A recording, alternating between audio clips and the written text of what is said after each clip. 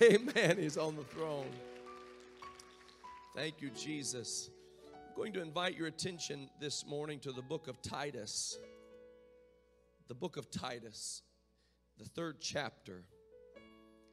I'd like to take a look at just some of the words shared by the Apostle Paul to this young man of God that he mentored and partnered with him in ministry. And I just want to take a moment and try to capture some of what he said to this man and help us to understand what the Lord would have us to know today. I believe the Lord wants to speak to us. Titus chapter 3, we'll begin at the first verse. Put them in mind to be subject to principalities and powers, to obey magistrates, to be ready to every good work, to speak evil of no man, to be no brawlers, but gentle, showing all meekness unto all men. For we ourselves, this is why we are meek, why we must be gentle, why we must not brawl. This is why, because we ourselves also were sometimes foolish. And we were disobedient, we were deceived, we were serving diverse lusts and pleasures. We were living in malice and envy. We were hateful and we were hating one another. But after, hallelujah, after that, the kindness and love of God, our Savior, toward man appeared. Glory to God. I'm thankful for the after effects. Not by works of righteousness which we have done, but according to His mercy. He saved us by the washing of regeneration and renewing of the Holy Ghost, which He shed on us abundantly through Jesus Christ our Savior, that being justified by His grace, we should be made heirs according to the hope of eternal life. This is a faithful saying, and these things I will that thou affirm constantly, that they which have believed in God might be careful to maintain good works. These things are good and profitable unto men. Oh, hallelujah. By the help of the Lord, I would like to preach to you this morning just on this subject, before and after the kindness and love of God. Before and after the kindness and love of God. Could we lift up our voices unto God and ask for His blessing upon the preaching of His word? Lord, I thank you today for your great grace wherewith you have loved us. I thank you, Lord, for the riches of your mercy that have allowed us to stand in this place. Strip us, God, of every unclean thing. Strip us, God, of everything that is not like you. Then help us, I pray, in the name of Jesus, to put on your whole armor. Help us, I pray, to be baptized with your precious love today. We thank you for it, and we give you all the praise and the glory and the honor. And everybody said, in Jesus' name. And everybody said, amen and amen. Let's clap our hands one more time unto the Lord. Amen.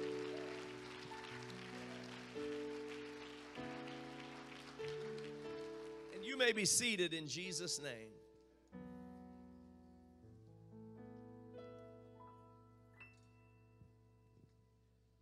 Jesus tells several stories in his gospel teachings, several parables.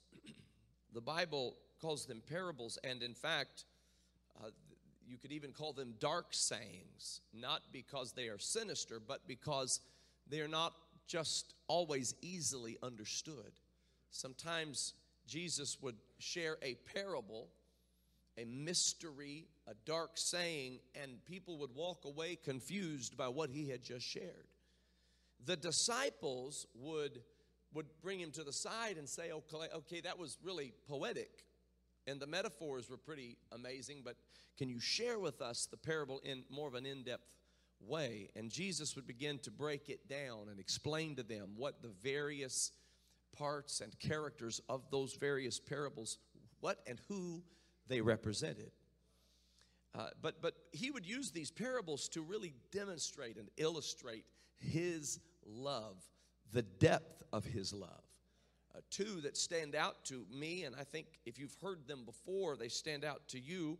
I never want to take for granted that anybody is familiar with the stories that we tell from the Bible, because they may not be. But if you are not familiar with it, familiarize yourself with these great stories of the Scriptures. They will bless your life abundantly. The Bible talks about a man that went on a journey, and while he was on his journey, he fell among thieves. And the thieves stripped him of his raiment, and they beat him, and they robbed him, and they stole from him. They left him, the Bible says, half dead. And while he lay there half dead, there were those who passed by. The Bible says that a Levite passed by. A Levite was of the Levitical priesthood. So this was a definite reference to the Levitical priesthood. And the Levite saw the man in his condition, but he did not stop to help the man. And so him not stopping to help the man, it may have been because perhaps the man was in such a state of disarray that ceremonially he could not really make himself unclean by helping the man with the blood that was there and the wounds that were there. And so the Levitical priest kept on his way. For whatever reason, he didn't stop to help. And then the Bible says there was a certain other priest who passed by. And this certain other priest saw the man, and he also went his way. And we don't know what priesthood he came from. We just know he was a certain other priest, and he went on his way. But then the Bible talks about a Samaritan, and we call him a good Samaritan, because there would have been a lot of animosity between him and the man that was injured, because there were these cultural barriers between the Jews and the Samaritans. And yet the Bible says that when the Samaritan saw the man in the state that he was, that he went down to him and he bound up his wounds, and he applied to his wounds oil and wine. He ministered unto him, and he took him to an inn, put him on his own beast, and took him to an inn, and placed him in the care of the innkeeper, paid for his lodging, and said, I'll be back to check on him. And he saved the man's life. And Jesus told this parable in connection to his declaration that the greatest command of all is to love the Lord thy God with all thy heart, soul, mind, and strength, and to love thy neighbor as thyself. And they heard him declare these two as the greatest commandments. But Jesus, and they agreed with him, but Jesus, the Bible says, willing to justify himself, began to explain how to put these commands into action. And it is to show the love of God to those who are in need. And when he asked them, who is a neighbor unto this man that was wounded? Was it the first guy that walked by? Was it the second guy that walked by? Or was it the third man, a Samaritan, who went out of his way and crossed over the threshold of their cultural differences and met the man at the point of his need and saved his life? Who was neighbor unto him? And the response was, well, of course, the Samaritan was neighbor. And Jesus says, go and do thou likewise. Hallelujah. He told the story of a young man who was the son of a man, and he decided that he wanted his inheritance to come early, not to wait on it, but for it to come early. And so he went to his father and said, can I please have my inheritance now? And the father gave him his inheritance, and the Bible says that he went and lived riotously, and he wasted all his substance. And he was living such a riotous life, joined himself to a citizen of another country, left his father's household, arrogantly defied his father's wishes, and went on his own way and wasted his life, and found himself utterly and completely depraved, without any kind of direction. He was in as bad a case and position of life as you and I could ever imagine. And the Bible said he would have fain filled his belly with the husks. And he was in the position of total depravity. And the Bible says he came to himself. I love it when we come to ourselves. You know, Pastor Sizemore, I believe that's a reference to the incarnation of God indwelling man. Because God truly did come into the form of man. Praise God. And he came to us. And when he came to us, hallelujah, Emmanuel, God with us. Praise the Lord. And so the Bible said he came to himself. And when he came to himself, he said, I will arise and I will go to my Father's house. For the servants there have it better than I. And he went to his father's house, and he had prepared himself to ask for a way to be a servant of his father.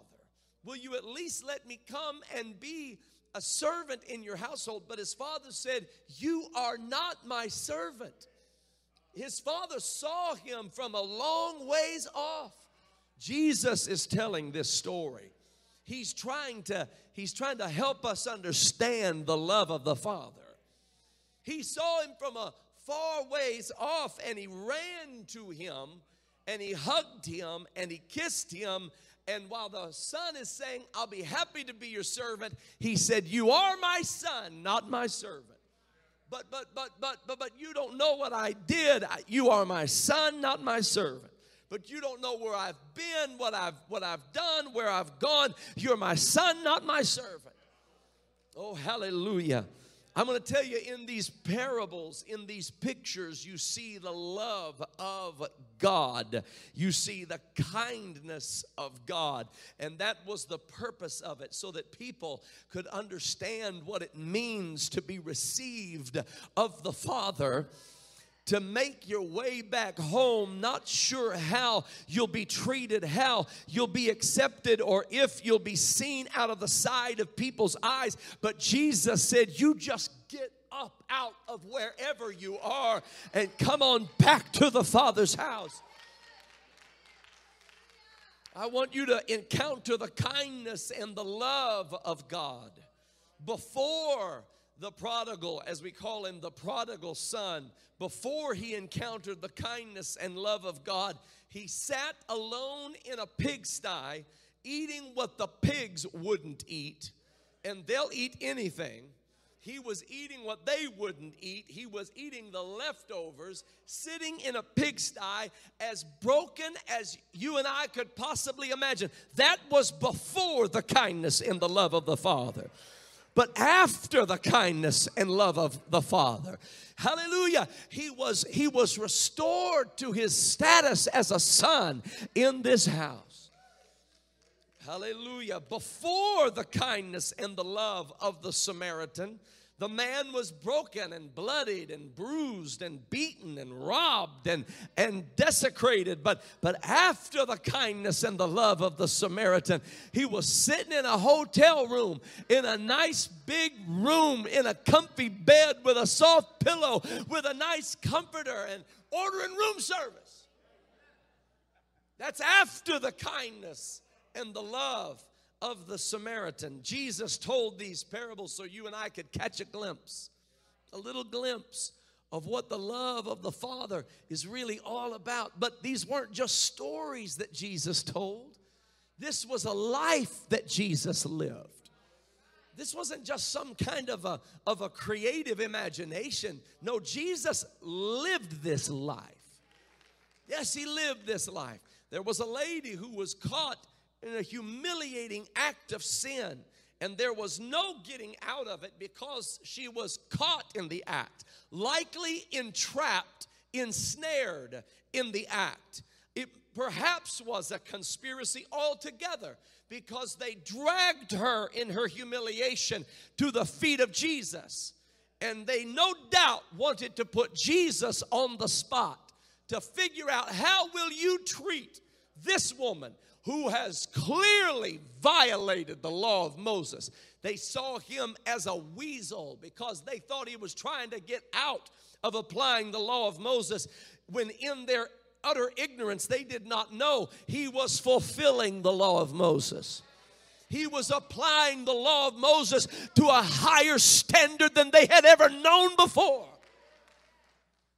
And so they dragged her to the feet of Jesus, and knowing the evil and wicked corruption of those who handled this woman, they likely had a plan from the very beginning. And they brought her to Jesus and threw her at his feet mercilessly and gathered stones ready to stone her and said, this woman was caught in the act of adultery, and the law says she must be stoned. And Jesus, the Good Samaritan, Jesus, the father of the prodigal son, Jesus is standing there with this ultimatum. Are you going to apply the law, or are you going to try to weasel your way out of this? And Jesus just knelt down and he began to write in the sand. Now, I don't know what he wrote in the sand. Nobody does. I've got my opinions, and they're about as good as anybody else's. And so I won't conjecture to you my opinions, but I will say, as Jesus began to write in that sand, he stood up from that place and he said, he that hath no sin, let him cast the first stone. Who among you is qualified to cast the first stone? That can be asked in this room today. Who among us is qualified to cast even one stone at anybody at any time?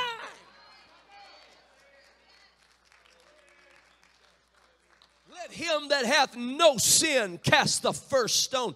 And those searing words of Almighty God manifest in flesh began to penetrate that outer self-righteous facade of those who stood around her that day. And they were pricked in their heart. And one by one they dropped the stones that they had gathered to stone this woman. And Jesus said to her, where are thine accusers? She said, Lord, I have none. He said, neither do I condemn thee. And the beautiful thing about that is that there was one there who had no sin and could have cast a stone. His name is Jesus. That's why he had to assure her, neither do I condemn thee. Go and sin no more. My God, my God. Before the kindness and love of God, she was humiliated and broken and charged with a sin that would require her death. She was without any advocacy. She was without any hope. There was no way to crawl out of these incriminating circumstances. But that was before the kindness and the love of God. But after the kindness and love of God, hallelujah, she was without an accuser. My God, that's what the kindness and love of God will do. The kindness and love of God will so cleanse you, so purify you, so wash you, so cleanse you from the inside out, that those who could accuse you will drop their accusation. Those who could charge you will say, I've never seen such a thing as this. That's after the kindness and the love of God. I want to know if there's anybody here who knows what it's like to deserve punishment and receive mercy. I want to know if there's anybody in the house of God today who knows what it's like to deserve the judgment of God, but receive grace in the time of need. Oh yeah, before the kindness and love of God, she was humiliated, she was guilty, she was broken, she was guilty as charged. But after, hallelujah, the kindness and love of God, she was free. No accusers, no charges on her record. And she was empowered to go and sin no more. Hallelujah.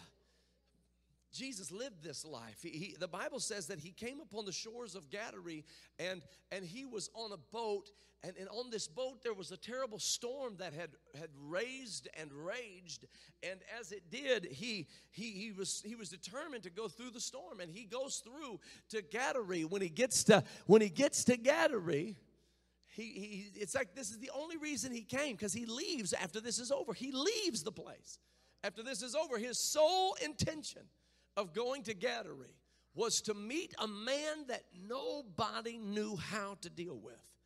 This man, we call him a demoniac. He was a demoniac. That's kind of it's about as bad as it gets. You know, it's kind of a combination of demon and maniac. It just doesn't get much worse than that. This man was a demon maniac, and Jesus had arranged his schedule to go and meet this man. Now, this man was about to encounter the kindness and the love of God. He was about to meet the one that you and I can't even fully describe. You know, my God, I feel the Holy Ghost in this place.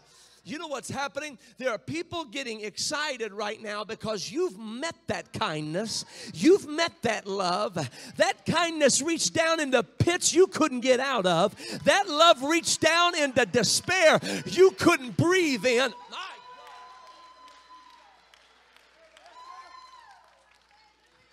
But that man was, that before the kindness and love of God, the man would strip his raiment.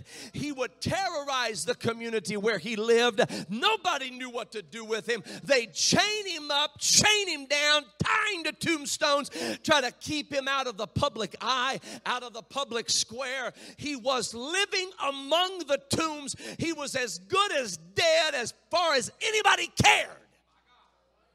He was a demon maniac. My God, but that was before the kindness and the love of God. But when Jesus walked up onto the scene of the shores of Gadara, my God, have mercy, that man who would break every chain that society tried to chain him with. And let me tell you, church, hear me now. Society doesn't have the answer to provide structure for those souls that are wildly out of control.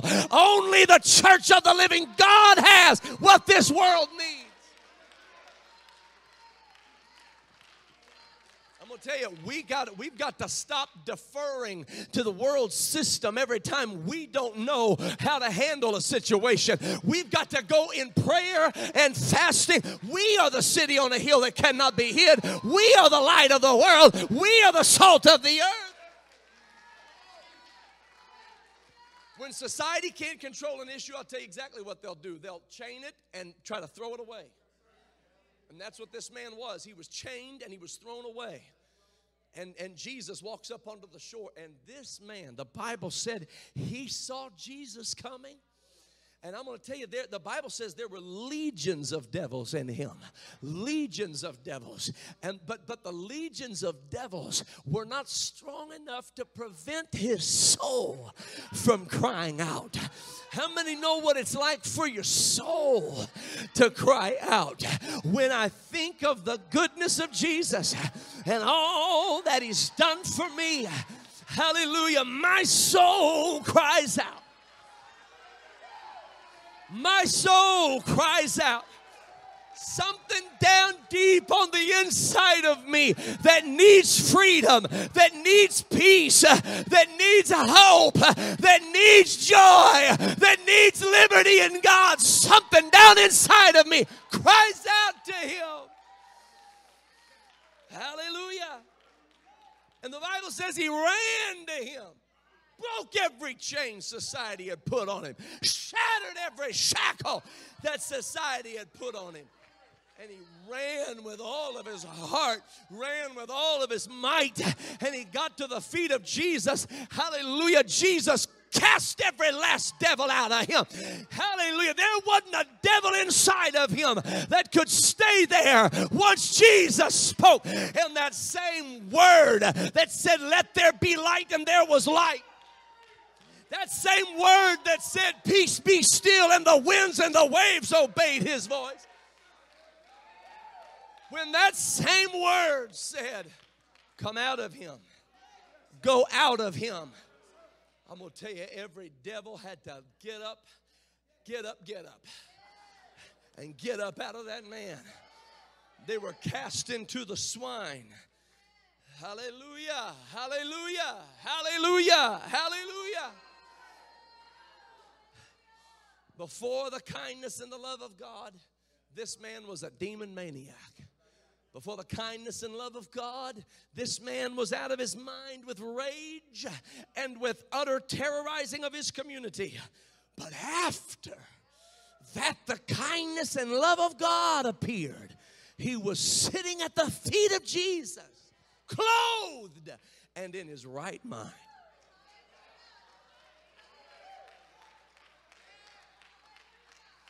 He wanted to follow Jesus.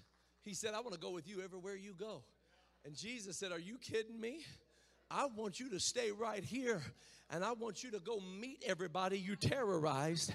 And I want you to tell them about the kindness and the love of God. I want you to go and I want you to go up and down the streets you used to run. And I want you to tell folks about the kindness and the love of God. I want you to go to those folks you used to smoke with, you used to drink with, you used to vandalize with, and I want you to tell somebody, testify about the kindness and the love of God. Hallelujah. Hallelujah. Thank you, Jesus. My God, my God. Hallelujah. The Bible has a word, there's a Hebrew word, and it's called chesed. Chesed. You heard what chesed. It's called chesed. Amen. And it's a Hebrew word, and it is a unique word because there is no word in the English language that can truly capture its essence or its meaning. So it pops up through the scriptures as a different translated word over and over again. But it is used 243 times in the Old Testament. The way it is most commonly referred to in English translation is loving kindness. Loving kindness. Hallelujah. It was like, that doesn't even do it justice. Because there is no English word that captures all the angular nuances of this word that relates to the love of God. It is a love so deep. It is a love so wide. It is a love so high. Hallelujah. It is a love so long that there are no English words. We haven't come up with one yet.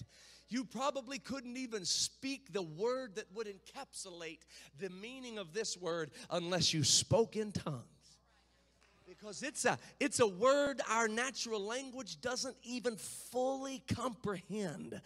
But it's there in the scriptures. And for instance, in Psalm 63, verse 1, it says, O God, thou art my God, early will I seek thee. My soul thirsteth for thee, my flesh longeth for thee in a dry and thirsty land where no water is, to see thy power and thy glory, so as I have seen thee in the sanctuary. And here it is, it's about to come chesed, because thy loving kindness is better than life.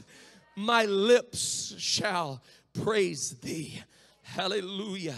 Psalm 69 and verse 14. Deliver me out of the mire and let me not sink. Let me be delivered from them that hate me, and out of the deep waters. Let not the water flood overflow me, neither let the deep swallow me up, and let not the pit shut her mouth upon me. Hear me, O Lord. Here it is. For thy chesed, thy loving kindness is good.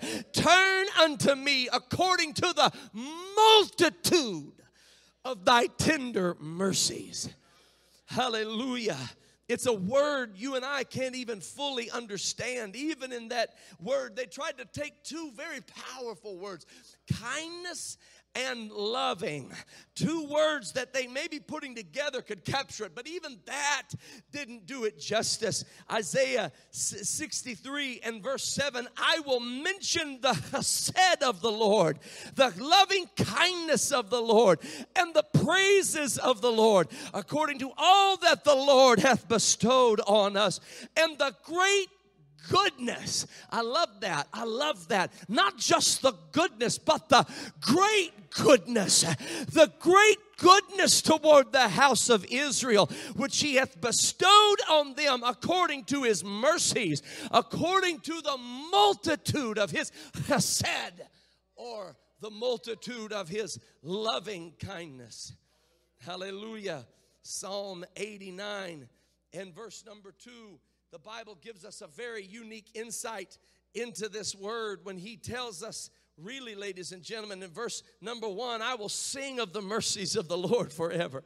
With my mouth will I make known my faithfulness, thy faithfulness to all generations. For I have said mercy. Here chesed is translated as mercy. Mercy shall be built up forever. Thy faithfulness shalt thou establish in the very heavens. What the psalmist is saying there is that the foundation of everything is built upon the chesed of God. Everything is built on the chesed of God. The multitudes of his loving kindness. The multitudes of his tender mercies. We can't explain it. That's why the writer said it is joy unspeakable and it is full of glory. This is why the writer said it is a peace that surpasses all understanding, because there are no words to describe this great love and this great mercy. You've heard it before and didn't know it. When he said, the Lord is my shepherd, I shall not want. He maketh me to lie down in green pastures. He leadeth me beside still waters. He restoreth my soul. He leadeth me in the paths of righteousness for his name's sake. Yea, though I walk through the valley of the shadow of death, I will fear no evil, for thou art with me. Thy rod and thy staff, they comfort me. Thou preparest a table before me in the presence of mine enemies. Thou anointest my head with oil. My cup runneth over. Surely goodness, and are you ready? Here it comes. Surely goodness. Are you ready? It's about to happen. Surely goodness and chesed shall follow me all the days of my life. And I will dwell in the house of the Lord forever. Hallelujah. Psalm 100 tells us, make a joyful noise unto the Lord, all ye lands. Serve the Lord with gladness. That's why we as Pentecostals do what we do. We're making a joyful noise unto the Lord. And we serve the Lord with gladness. Come before his presence with singing. Know ye that the Lord, he is God. It is he that hath made us. Hallelujah. And not we ourselves. We are his people and the sheep of his pasture. Enter into his gates with thanksgiving and into his courts with praise. Be thankful unto him and bless his name. For the Lord is good. And his, are you ready? Here it comes. Are you ready? Here it comes. And his chesed, his mercy is everlasting, and his truth endureth to all generations. His chesed is everlasting. That multi-angular love that has no understanding of its depth, no understanding of its height, no understanding of its width, no understanding of its length. When you encounter that, it changes your life forever. Hallelujah. Ephesians chapter 3 verse 17 says that Christ may dwell in your hearts by faith, that you being rooted and grounded in love. He's talking about the chesed. In Greek, it's agape. That you may be rooted and grounded in love, may be able to comprehend. You'll never be able to fully articulate it, but somehow your spirit might be able to comprehend with all saints what is the breadth, hallelujah, and the length, and the depth, and the height, and to know the love of Messiah, which passeth knowledge. You'll never be able to figure it all out. And this is exactly why we can never judge who God will have mercy on and whom He won't have mercy on. This is why the Lord said to Moses, I will have mercy on whom I will have mercy, and I will have compassion on whom I will have compassion. Folks, you wouldn't walk down the same sidewalk with. Jesus wants to forgive them and heal them and clothe them and put them in their right mind. Folks, you would never dream of shaking hands with. Folks, you would never dream of seeing in heaven one day. The Lord has come to seek and to save that which was lost.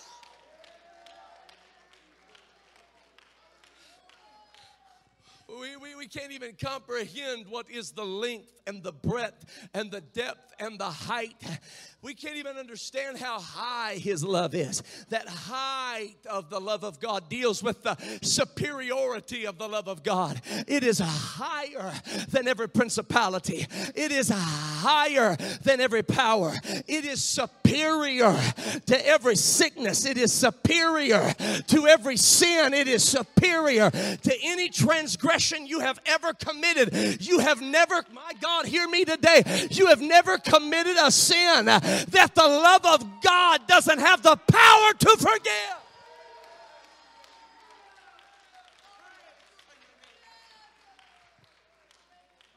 Hallelujah. And you haven't committed the sin so long that the love of God cannot forgive it.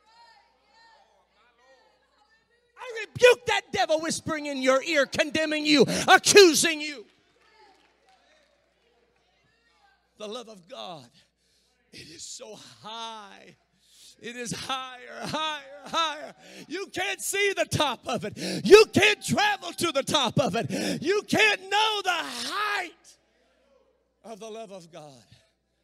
And you can't know the depth of the love of God. It descends deeper than you and I could ever imagine. It descends deeper and deeper into the most terrible addictions, into the most terrible mindsets, in the most terrible of insanities. The love of God, hallelujah, you and I cannot understand the depth of the love of God. How unsearchable are His riches. It's like the ocean. You can search it all you want, but you will never have totally examined every length and breadth of this. It goes deep down into your sorrow, deep down into your wounds, deep down into your past mistakes and failures, deep down into your abuses, deep down into where you were abused, deep down. You can't go as deep. You can't go so deep into anything that you won't somewhere be able to find the love of God. If I ascend into heaven, thou art there. And behold, if I make my bed in hell, you are there. I'm talking about the depth and the height of the love of God and the length of the love of God. You can't measure the length of it. Hallelujah. Sister Cox, we can't measure the length of the love of God. It goes so far. There is no limit. Listen, I know what you're thinking. I know what you're thinking. You think you better be careful, Brother Joel, because you start talking about the love of God like that, and people will start thinking they can just get by with anything. They can do whatever they want. Oh, friend, hear me now. You must not have met the kindness and the love of God. Because that was before the kindness and and love of God. I'm not talking about before the kindness and love of God. I'm talking about when you meet the real thing. When you come to Calvary's cross. When you stand under the shadow of an innocent one who is taking your sin and your shame and your sickness and your sorrow so you don't have it and you don't have to go to hell now and you don't have to die now. And He's taking it all so you can live free. I'm going to tell you, you won't ever want to sin again for the rest of your life when you encounter the kindness and love of God. The lengths to which He will go, the breadth. I don't even, Brother Enos, I don't even want to try to measure the breadth of the love of God. Because it's just so wide. It is from everlasting to everlasting. It is as far as the east is from the west. Whew, I better stop because I'm going to get dizzy. But it's as far as west is from the east. So is the love that God has for His people. I'm talking about the love of God. You can't know the depth of it. You can't know the height of it. You can't know the length of it. You can't know the breadth of it. You can't comprehend it. It is a chesed. Run to it. Hallelujah. He said, before we met it, before we encountered the love of God, we were foolish. That's before the love of God. Before the kindness. See, it's not just the love of God. It's the kindness and the love of God. It's His loving kindness. I don't have a word. I could say loving kindness, and that didn't do it justice. I could say loving kindness and mercy, and that didn't do it justice. I could say loving kindness, mercy, and grace, and that didn't do it justice. I could say loving kindness, mercy, grace, and charity, and that didn't do it justice. I could say loving kindness, mercy, grace, charity, whatever you want to put on it. You'll never be able to describe the length, the height, the breadth, and the depth of the love of God. And so upon the walls of a prison cell, they do not know the author. They just simply know that before they painted the walls of a prison cell, they found a poem written by a man chained inside those walls who simply said, the love of God is greater far than tongue or pen can ever tell. It goes beyond the highest star and reaches to the lowest hell.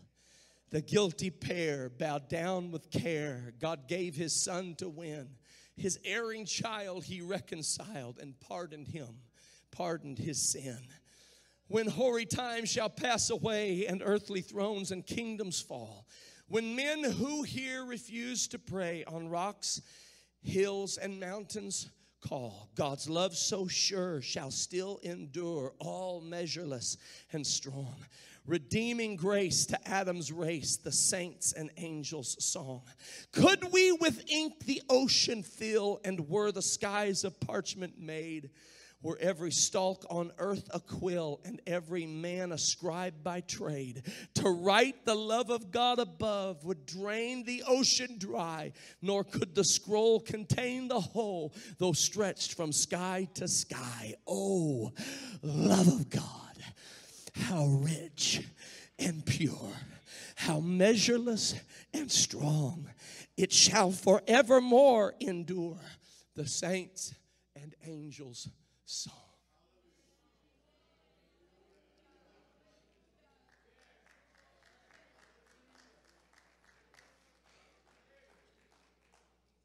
I don't ever want to sin again because He loves me with an unfathomable love.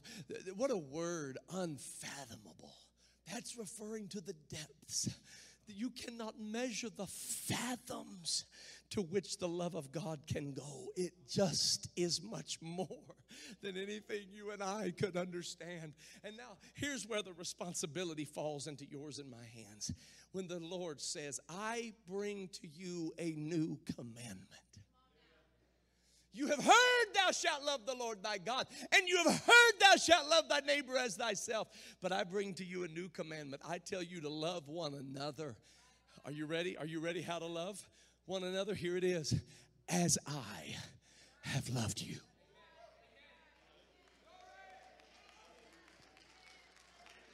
He's saying, I'm going to empower you to love one another without height, without measurement of height, without measurement of depth, without measurement of length, without measurement of width. I'm going to put inside of you a love that loves your enemies.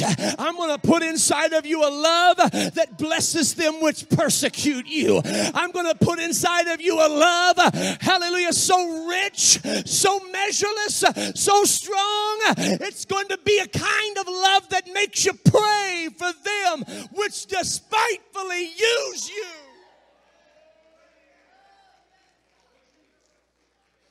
If the love of God would ever so thoroughly baptize the church, the whole world would see Jesus for who he really is. Oh, I know we're supposed to love our brother. We're supposed to love our sister. Listen, you're supposed to love your neighbor. Listen, you're supposed to follow peace with all men and holiness without which no man shall see the Lord. We need to be walking, talking, living, breathing good Samaritans. We need to be walking, talking, living, breathing fathers to the prodigal. We need to be looking out our window, watching for when they come. Don't you wait for them to come up on the property and then side-eye them saying, I knew it would just be a matter of time. No, sir. No, ma'am. That's not the chesed. That's not the agape love of God. We've got to love without limits.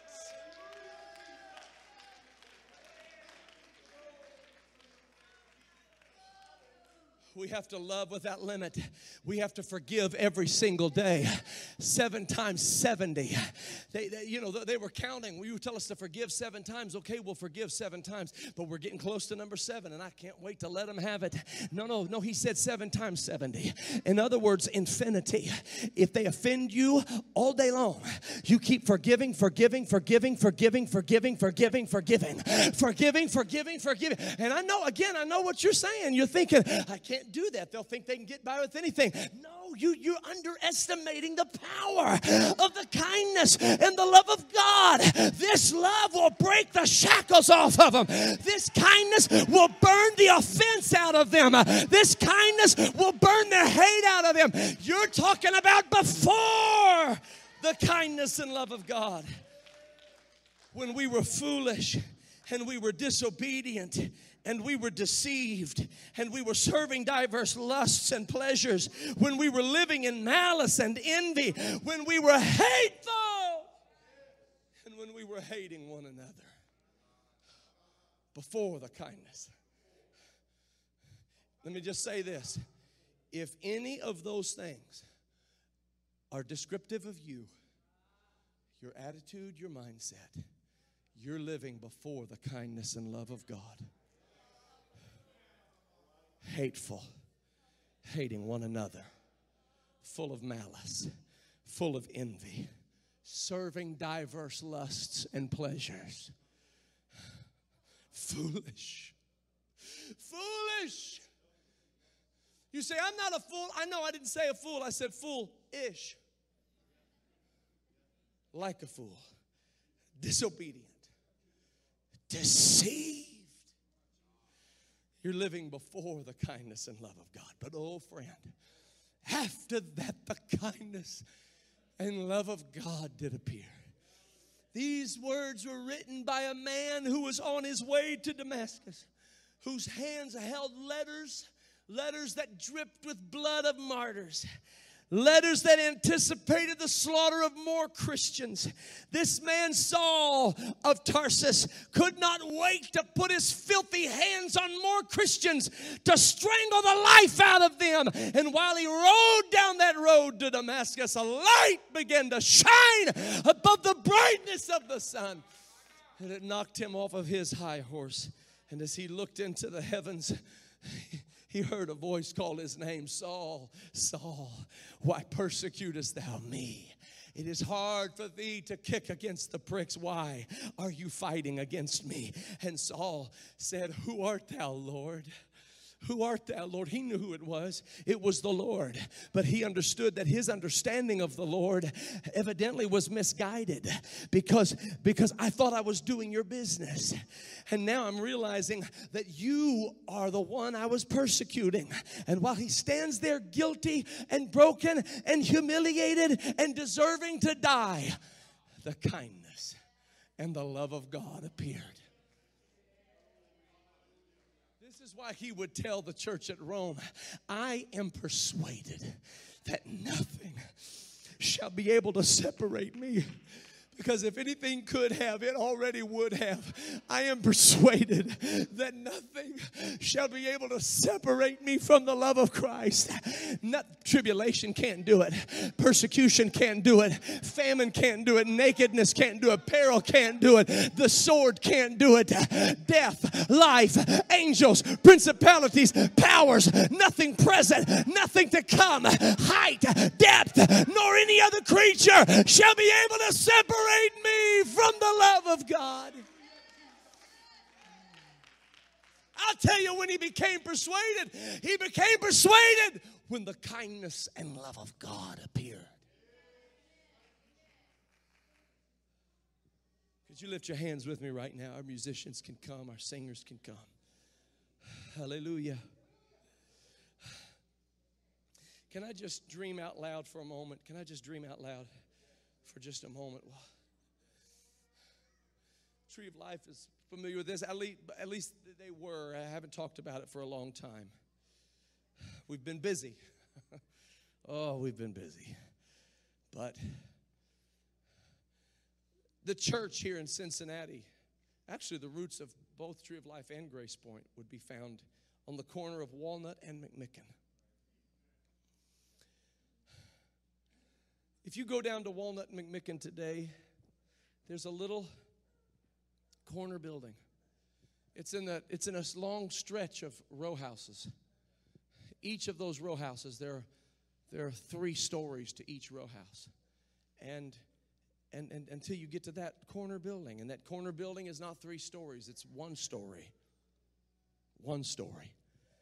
And there's a reason that it is just 1 story. It is because our church was located in that building.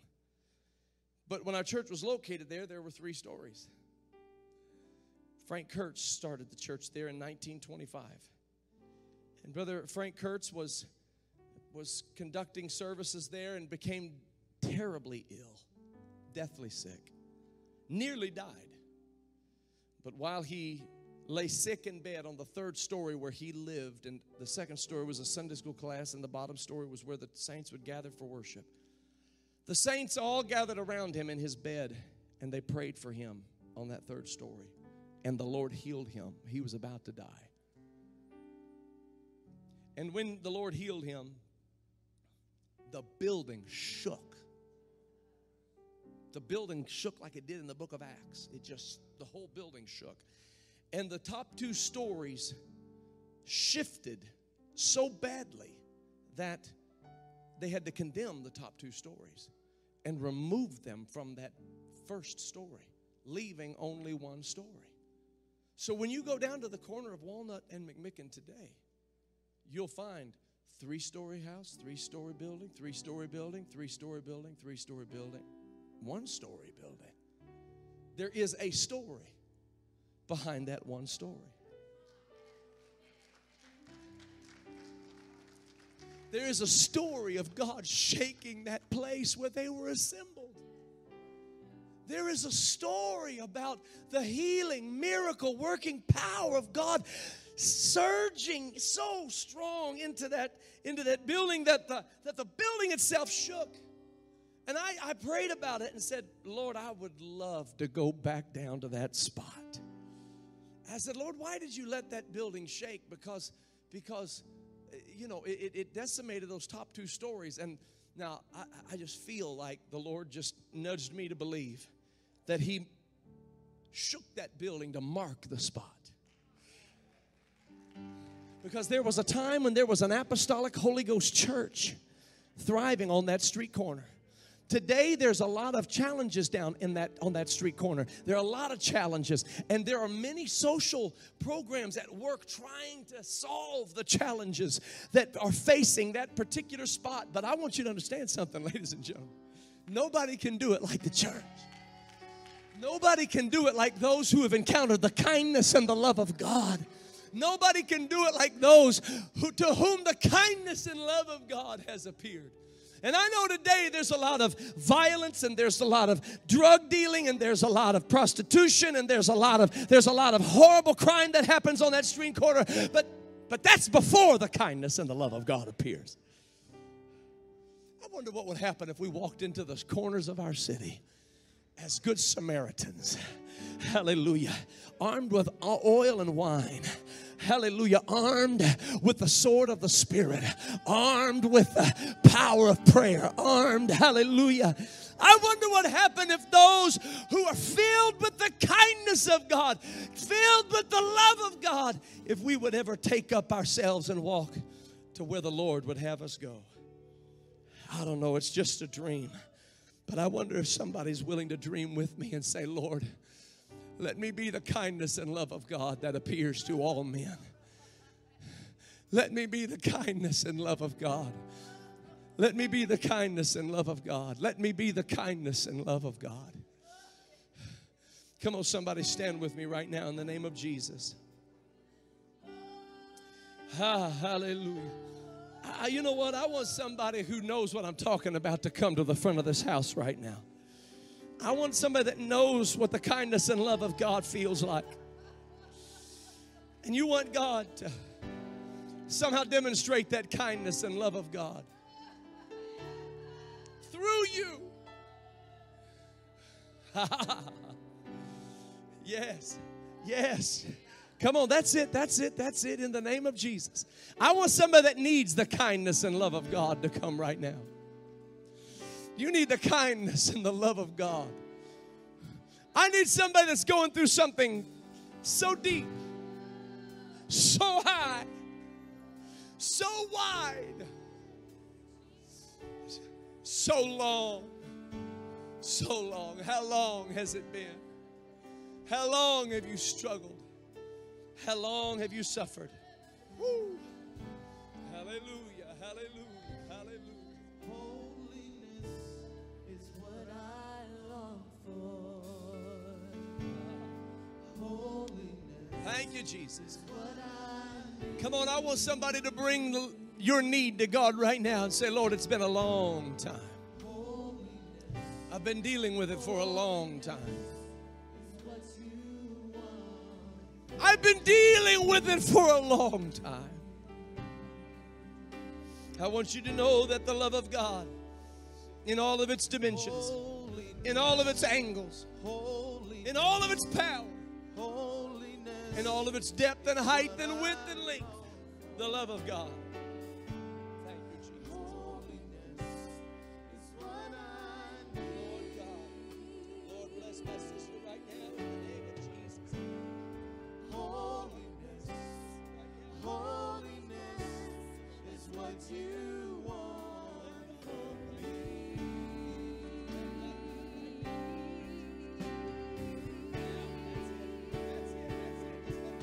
So take my heart.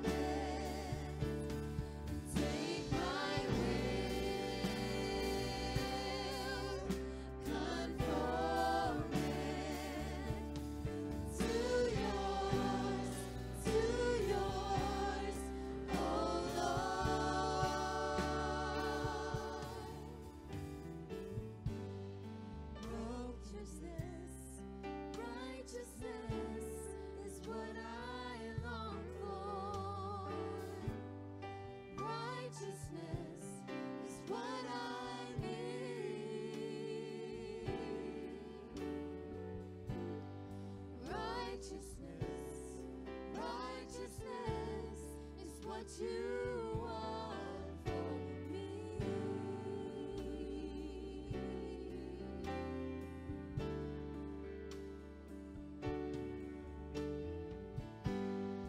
Righteousness, righteousness is what I long for. Righteousness is what I need.